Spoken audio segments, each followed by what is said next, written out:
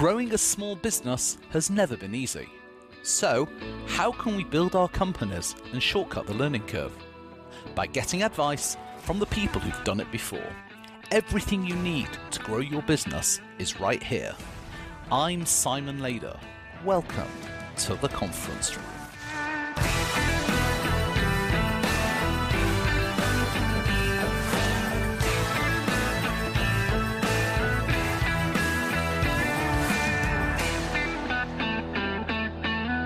Welcome to the conference room for a very special Best of 2021 episode of the podcast. We've had an unbelievable first year of the podcast and welcomed some extraordinary guests, all of whom have given us the most amazing value, actionable tips and guidance based on the lessons they've learned throughout their careers.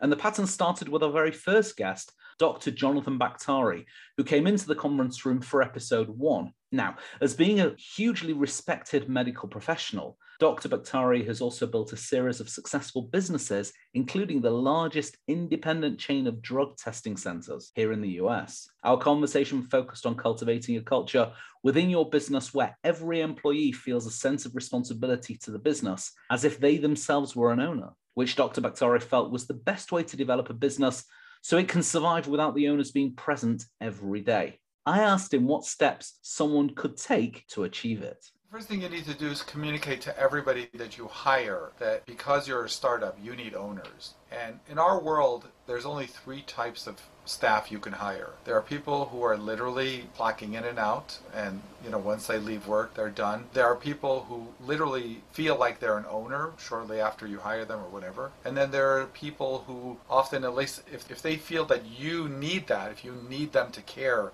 at that level, they sort of will pretend to care because they know what you're looking for. So really, to get to the level where you can give autonomy and give responsibilities to people, you need to identify people who are actually going to care about the business almost as much as if they were owners. And that also means parting ways with people who may be doing a good job but are not giving you that extra effort. And those are expectations you could set out at the beginning. Listen, we're not a company that has 1,000 employees where if the 1,000th employee is clocking in and out, it doesn't really matter. When there's only 3 of you or 4 of you, clocking in and out really shows up. Once you set those expectations out, you have to be prepared to have honest conversations with staff and say, listen, I know you're doing an okay job, but given where our organization is, we actually need more. Not necessarily more hours, but, and I can give you some examples of how you can decipher who is clocking in and who's like an owner. And we could maybe talk about that. But you have to be emotionally prepared to part ways, at least in the beginning, if that's what you need for your company to grow. If you just have a job where people have to package those things and mail them out, you don't need an owner for that. And a lot of people can do that. But if you need someone to be thinking ahead, anticipating, creating opportunities, you're not going to get that necessarily from someone clocking in and out. That was Dr. Jonathan Bakhtari, who, since our recording, has gone on to launch his own YouTube channel where he demystifies the complex medical world in which we live today. It's called The Jonathan Bakhtari Show. I strongly recommend it, and we'll put links to it and to him in the show notes below. Through my headhunting business, Salisi Human Capital, I've had the opportunity to work with some of the most amazing technology leaders. And one of the most amazing sales leaders I've ever worked with is George Muldoon. He's the former CRO of cyber vendor Bromium and the current VP of Strategic Alliances of Hyper. George was another very early guest on the conference room, and with Dr. Bakhtari's interview still fresh in my mind, I asked George how he would assess a good candidate for a sales position. There are some core things that I do look for. Number 1, I'm looking for somebody who's a problem solver, because no matter how smart somebody is, no matter how well they communicate, especially when you're talking about a cybersecurity startup or any startup for that matter, you've got to be able to overcome obstacles yourself without necessarily a large team around you. So I look for ability to solve problems, and I actually bring up interviews scenarios and ask them, what would you do? And I look for the people who are self-sufficient, obviously not people who are just renegade self-sufficient, but people who aren't going to require a whole bunch of hand-holding beyond the onboarding phase and quickly get onboarded to the point where I think 6 months is pretty much the limit for when I expect somebody from the point they get hired to the point where I'm like, okay, they should be operating at full capacity. And I've got metrics along the way to look for. So problem solving ability. Second thing I look for is intelligence. I have this technique that I use during interviews that I look to be corrected at least 3 times during an hour-long interview. So I will actually say something that I know is not correct and expect that person to have the nerve and the intelligence, therefore, to correct me. It's amazing how many people don't pass that. And ultimately, when you get to the end of interviewing a pool of candidates where there's a whole bunch of people involved in the interview process, and they'll say, well, I really like this person. And I will bring up, well, they didn't really correct me on this or on that. And it turns out most of the time, if it's a situation where I'm part of a hiring team, it's not my hire and those people get hired, they don't work out. So I really think it's because you have to make sure that intelligence gene is there. That's really the only thing I can say about it. It's just something innate that everybody needs to have, at least in the business of sales, to be able to think quickly on their feet, to be able to challenge customers, right? You don't want to just let the customer drive everything. You have to make sure that you're leading the customer. And if you don't have that intelligence and that confidence, really, to take the bull by the horns in a conversation or in a sales campaign and say, you know what, I'd hate to see you make this big mistake. How about this way, right? And I think a customer who's genuinely interested in what you're doing or what you're selling would appreciate that. I do. I appreciate people who are professionals, who are trying to provide me a solution. And, especially in a case where I don't have all the answers. That was George Muldoon, VP of Strategic Alliances of Hyper. And you can find George's LinkedIn details in the show notes. David Levine is the founder and former CEO of Digital Bridge, a software company he launched to solve a specific problem. His wife couldn't figure out what wallpaper would match their furniture when she wanted to decorate their living room.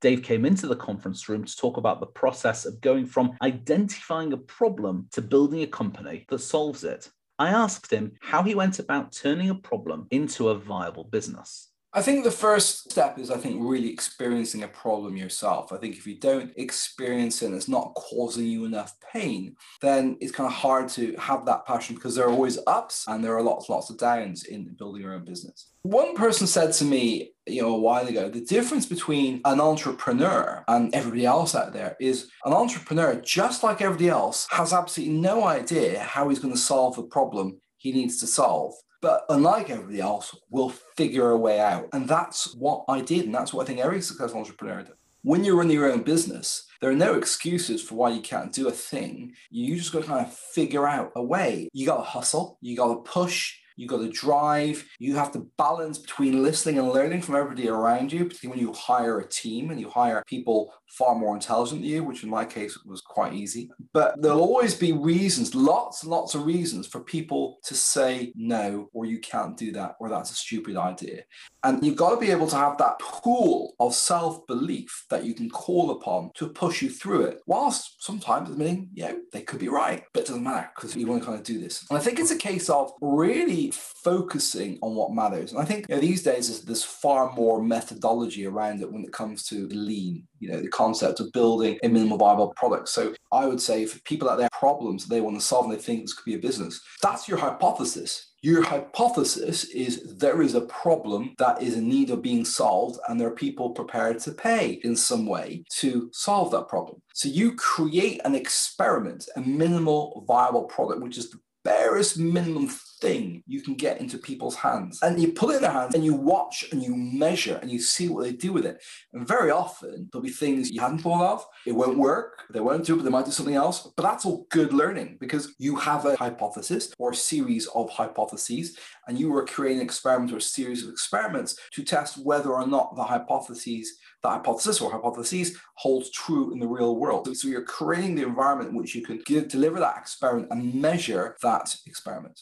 That was Dave Levine, who is now entrepreneur in residence at Enterprise City's Accelerator program for UK-based high-growth potential startups. And we'll put his social links in the show notes. Imposter syndrome seemed to be a feature in many discussions we had in 2021. And productivity coach Tiffany Taylor came into the conference room to talk about ways to overcome it and to tackle a sense of overwhelm. Overwhelm is generally not what we think it is. Overwhelm has the power to really cloud the mind, cloud the judgment, and any idea of what you're supposed to be doing at that moment. It usually comes from a place of fear, and it's generally not the first thing the person says, from what I've noticed.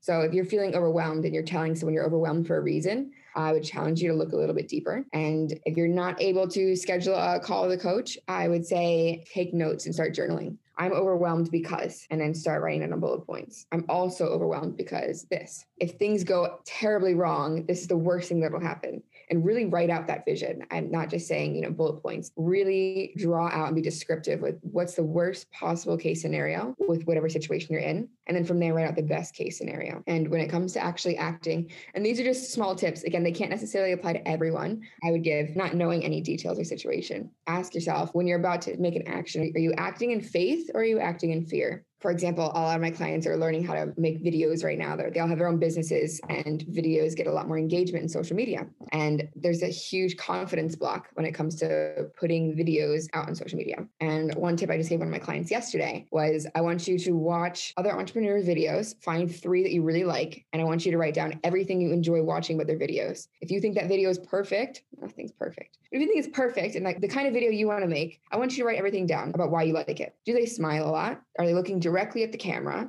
What kind of outfit are they wearing? What does the background look like? What is their tone like? What is their pitch like? Because that's what confidence looks like, and that's what you're attracted to. So now you have to decide, what does confidence look like on you? And you're going to wear it like an outfit. Maybe you're not feeling confident, but you're going to act it. The thing is with confidence is built by evidence. A lot of people think they need the confidence to go and do the thing. It's not the right way. You need to do that thing you need to do first. And once you continue doing it, that's where you get the confidence. But you can wear confidence like an outfit. This is very much a fake it till you make it kind of thing. That was Tiffany Taylor, who quit her job with only a yoga mat and a pocket full of change and built a hugely successful coaching business. Her Facebook group, Productivity Hacking, is full of actionable tips and is well worth you seeking out. And we'll put links to it and how to reach out to Tiffany in the show notes. Keeping with the theme of overwhelm, system strategist Amber Dancy came in to talk about the importance of having systems in your business and how working with a system strategist can help you become more efficient and make more money. Now, Amber and I used to work together, and she understands more than anyone how chaotic and overwhelming my days used to get. So I asked Amber what practical steps people can take to deal with being overwhelmed. So first things first is to get it out of your head. So the next time you do, like if you know that you're spending too much time, if you're in this place and you hear this and you're like, okay, Amber, we're taking all the boxes here. This is totally where we're at. Take a minute. The next time you do something that you know is a repeatable process in your business, document it. And I don't mean don't make it more complicated than it has to be. If you are comfortable with screen share or Loom or Camtasia or one of those screen capture things, just record yourself doing it the next time you do it and pop it in a folder somewhere. I promise you, whoever you wind up hiring when you get to that point will be really grateful to have those things there. And so will you, because you'll be able to say, hey, I have this whole folder of things that I threw in here. Can you help me create SOPs or standard operating procedures out of these? So you're already one step closer to bringing in help. It never even occurred to you. And if it's not, if Loom or if screen capture is not your thing, honestly, guys, just write it down. Just quickly, just brain dump it as you're doing the steps and just put it in a special folder so you know where it is. Sometimes just the act of downloading that out of your brain is a huge relief in the moment, because what happens is you're in that space and they come to me and they're like, I know I need to hire help, but I can't even imagine trainings. How am I supposed to train someone? How do I have time to tell someone else what to do? That's usually, you asked me about common problems. I can't believe I forgot this earlier. That's another one, is that they're like, I don't know how to hire anyone. I don't know what I'm doing. How do I slow down enough to train and onboard and bring somebody in? So do it. That's a huge step. Then the other piece is build in, look, everybody rolls their eyes at me in this one. Track your time for just a week. Track what you're doing, because I almost guarantee you that you're not spending as much time working, actually working, as you think you are. We feel like we're real good at finding things to do to feel busy, and then looking up at the end of the week, I was so busy, I couldn't possibly have done that lead generation or that visibility exercise I needed to be doing to bring in new business because I was working. But the real answer was you were spending a lot of time in there spinning your wheels trying to figure out what to do next, not working. That was systems strategist Amber Dancy, and you can find her and her consulting business, Hidden Path Solutions, on Facebook, and we'll post the links to both in the show notes. Now, I love it when people come into the podcast and give a masterclass in specific areas of business growth that they focus on. And I also love it when people give a big picture story of how they grew a business soup to nuts. And with Ray Blakeney, I got to do both. Ray bootstrapped his 7-figure online language school, Live Lingua, and taught me through exactly how he did it. And we quickly turned to his silver bullet, search engine optimization, or SEO. SEO. The thing about SEO that a lot of people might intellectually understand, but they don't prepare themselves for, is SEO is a marathon. It is a long-term game, unless you have millions and millions of dollars, which means you can kind of hack it a little bit. But even then, it's hard, right? You have to spend a lot of money to keep up with somebody who's been keeping at it for a long time. And that's why most people think SEO doesn't work today. They hire an SEO company, they try to do it themselves. They wait 30 days, 60 days, 90 days. And they're like, I'm not number one on Google yet. What are you selling? Books. I'm like, yeah, you're not going to be number one on Google in 90 days if you're selling books. I mean, forget about it, right? You have to find a niche, find something that's less competitive, and then at least wait a year. You might get lucky. You might be there in 3 months, but I would plan for a year just to be safe before you even get on the first page. I'm not talking number 1. I'm talking like number 9 on the first page, right? Unless you have money or you can dedicate yourself full time. If this is a side hustle, it'd probably take you about a year to start getting traction. But once you get in there, SEO is pure profit. I'm launching an e-commerce business in January, right? And I'm having trouble finding books on how to sell products that rank organically because e-commerce is based on paid ads, right? They say, okay, I have $100. I'm selling a product for $200. I'm going to make $100 profit. I'm going to spend $80 on ads. And as long as I can sell for $80, I made $20 on the product. Awesome. I made profit. If you did the same thing on SEO by showing up on organic results, you didn't make it $20 on profit. You made $100 on profit on selling exactly the same product because you didn't have to spend $80 to get people to come and look and buy that product. That is the beauty of SEO. But if you want to get to that point, it takes time. There are no shortcuts. In fact, if you do get links too quickly, which is a big part of SEO, you might get your site banned by Google because Google's like, that's not natural. Nobody gets links that quickly. There are ways around it. But generally speaking, if you do it organically, it's just by its nature, it's going to take you a lot of time to do it. But it's so worth it. Let's say in 3 years, you could have a business generating 6 figures in income from SEO. Working for somebody else, you're going to get a $100,000 raise in the next 3 years? Probably not. Put in the 3 years worth of work. You'll have a great property or website at that point, and you can start monetizing. That was Ray Blakeney, CEO of Live Lingua, and you can find him and Live Lingua on Facebook and on the web, and we'll post links to both in the show notes.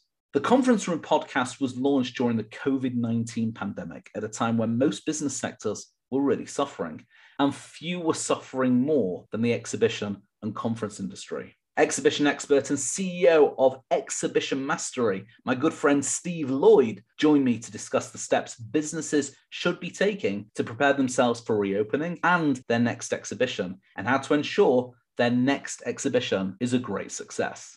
The primary difference is a lot to do with the preparation. It actually boils down to you taking it properly seriously, not just kind of taking it seriously, but taking it really seriously. You've got senior management buy-in, you've got all of the people are on the same part. It's a key part of your strategic marketing plan. It's included in that and it joins and piggybacks with everything else from there. So you can have a really good exhibition. You can have the best people on it and all of those different kind of things. But if you haven't done enough planning and you still don't take it seriously from the outset, then it's not going to be as good as it could be. If you've done all of that and you've had a really serious and you've taken it seriously and you've done all of the things you need to do in order to ensure that your exhibition is going to be good, you can have a poor exhibition, but it would still be a great exhibition because the things that you've done beforehand carry on after the exhibition and it carries rolling through. What I see in the clients that I work with is they go, oh, an exhibition. Oh yeah, we'll buy that. And then they forget about it. Then a little while later, they'll think, I need a stand. And so they'll ask to design a stand. They won't brief them properly. The stand designers, they're kind of scratching their heads a lot of the time. And then actually when they do, they create a stand. They create these masterpieces of amazement that look fantastic. But because they haven't been briefed properly, they don't necessarily have the right messaging on. They don't necessarily have the right theme on. And while they represent the company in a muddled mess. But they're built great. All of that kind of stuff. There is still a bit of a wow factor on them. Ultimately, it's down to the exhibitor is where I'm getting to with this. And then after they've actually got the stand, they get to the show, and about a week before, and I think, oh, blimey, we better tell everyone that we're going to the show. And then we actually better go. Or, and I've worked with people that have done this, they've turned up and gone, oh, yeah, we've got an exhibition this week. Pardon? What do you mean this week?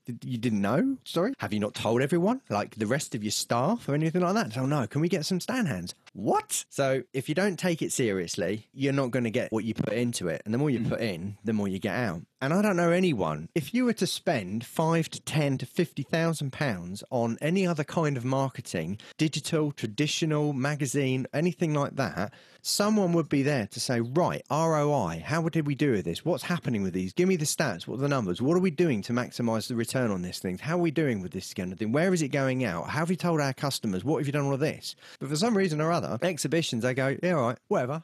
That was my good friend Steve Lloyd, CEO of Exhibition Mastery, and you can find links to him and Exhibition Mastery in the show notes. Let's face it, we all face disappointment, and many faced a lot of disappointments over the course of 2020 and 2021, and sometimes it's a challenge to tackle them and remain positive. Jeffrey Holst has dealt with financial ruin, cancer diagnosis, and many other disappointments throughout his life, and yet remains an incredibly positive person by having a philosophy of never having a bad day. And that philosophy has led him to hosting a hugely successful podcast, Last Life Ever, and building a real estate empire of over 300 properties. I asked him what advice he would give to other people in how to deal with disappointment.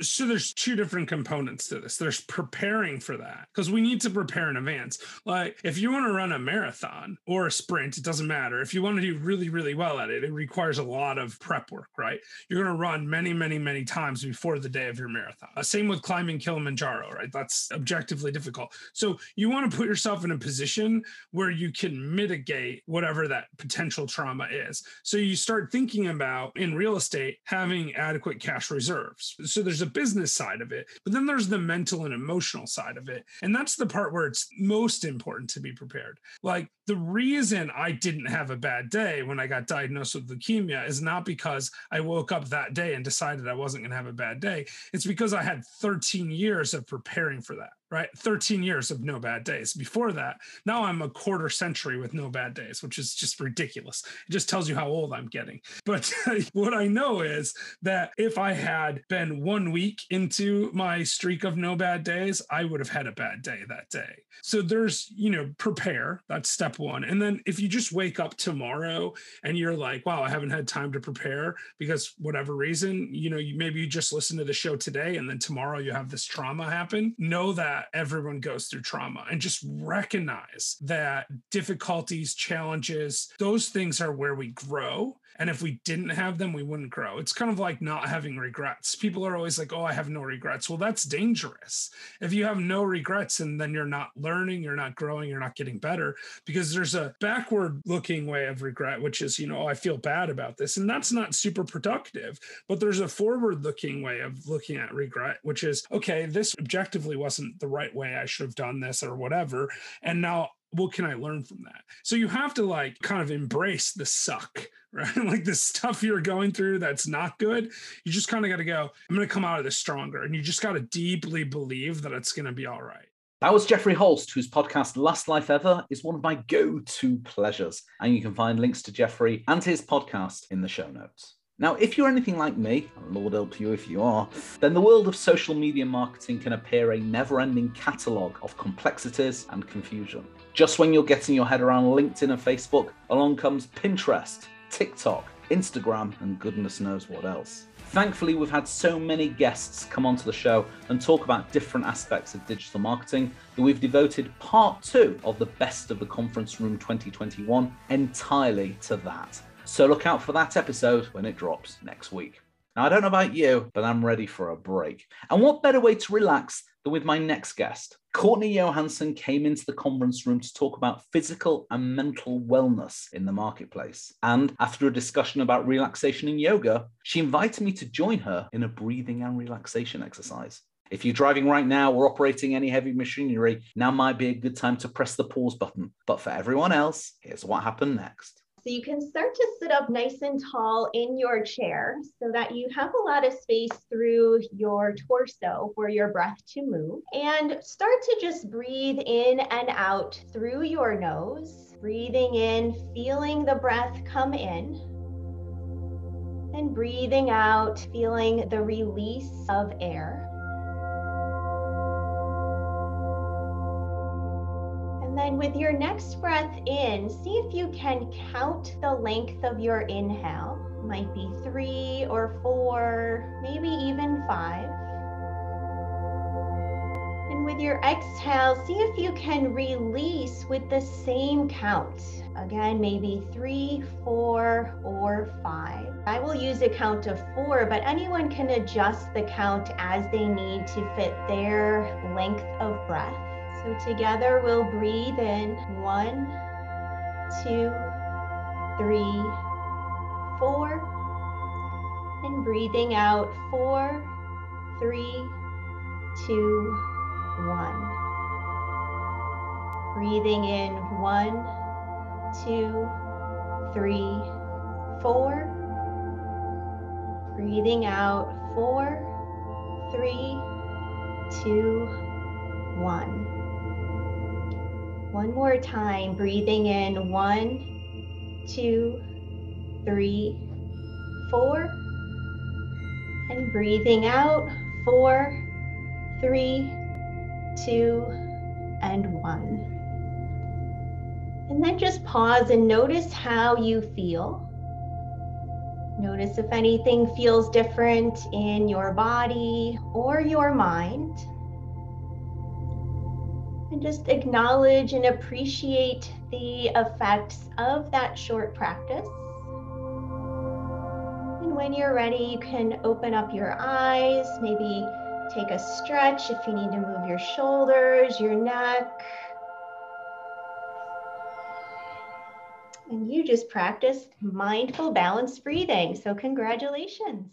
That was Courtney Johansson, and you can find her and the various wellness programs she offers on her Facebook page and her website. And you can find links to them in the show notes below.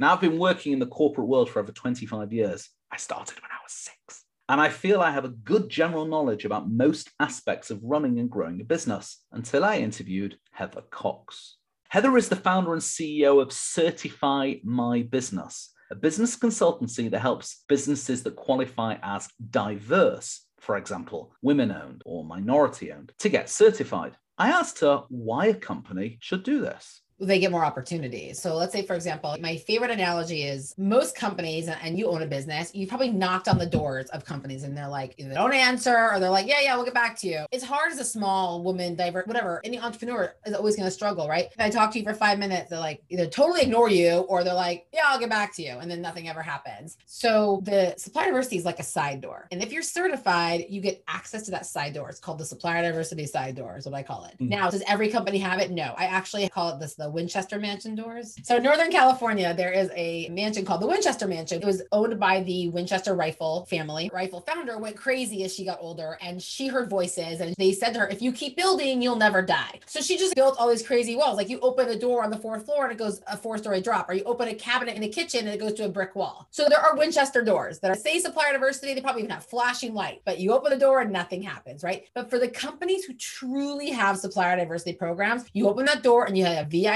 escort known as a supplier diversity manager that is going to walk you into the person you need to meet. Now, once you get to that person you have to meet, you better sell like any other sale you're ever going to do in your life. You better sell hard. But then if it's you and someone else in that final round and they're like, ooh, how are we going to choose? They're both so good. They're competitive. That company's diversity certified. Now it's just tip the scales in your favor. It's a very powerful tool, but like any other tool, you have to use it. You have to work it. You can't be like, I'm certified. Where's my $1 million contracts raining from the sky? You have to use it like a tool. It's not a magic wand. That was Heather Cox of Certify My Company. And if you think your company qualifies as diverse and can get access to all of the benefits that Heather outlined, you should definitely reach out to her or to Certify My Company. Links to how to get in touch with her are in the show notes.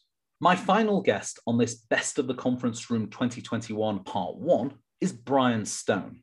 Brian is someone I've had the privilege of knowing for over 6 years and is one of the most inspirational sales leaders I have ever met. Brian came into the conference room to tell his story, from starting out hauling seafood on a lobster boat to putting himself through college and then embarking on a sales career in software. He now runs the global sales operation for Simulate, a leading breach and attack simulation vendor, as their chief revenue officer. I asked Brian for his tips on how he finds and assesses great salespeople when he interviews them.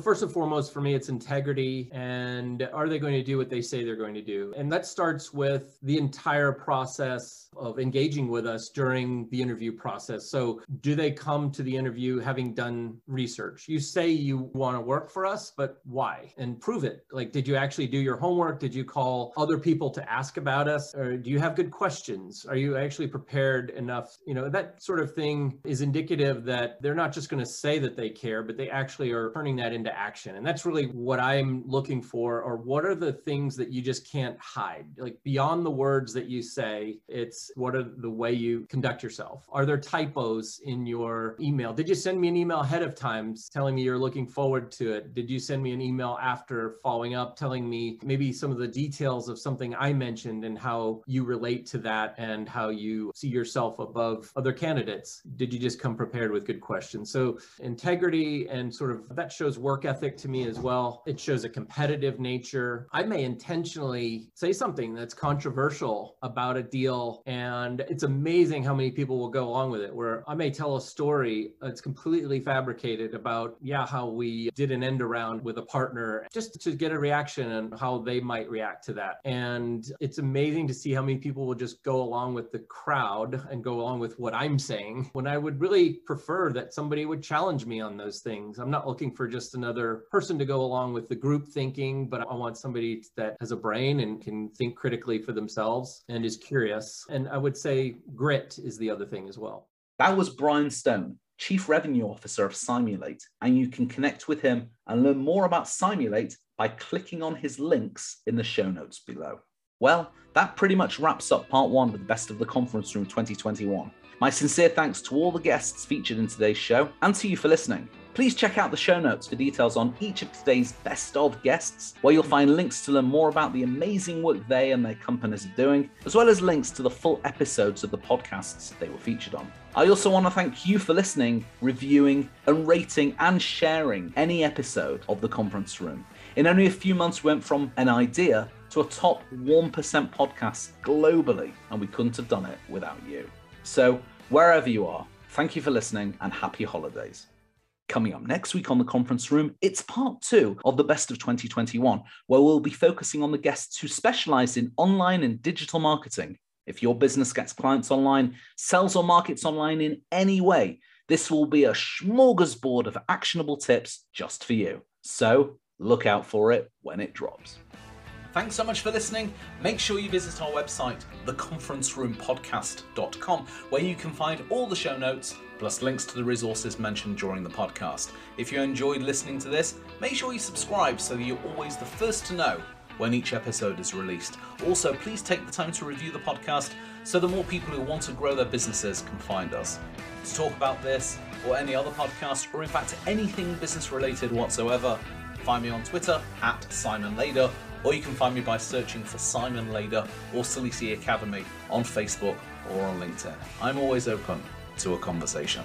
Thanks for listening to The Conference Room. Until next time, keep talking.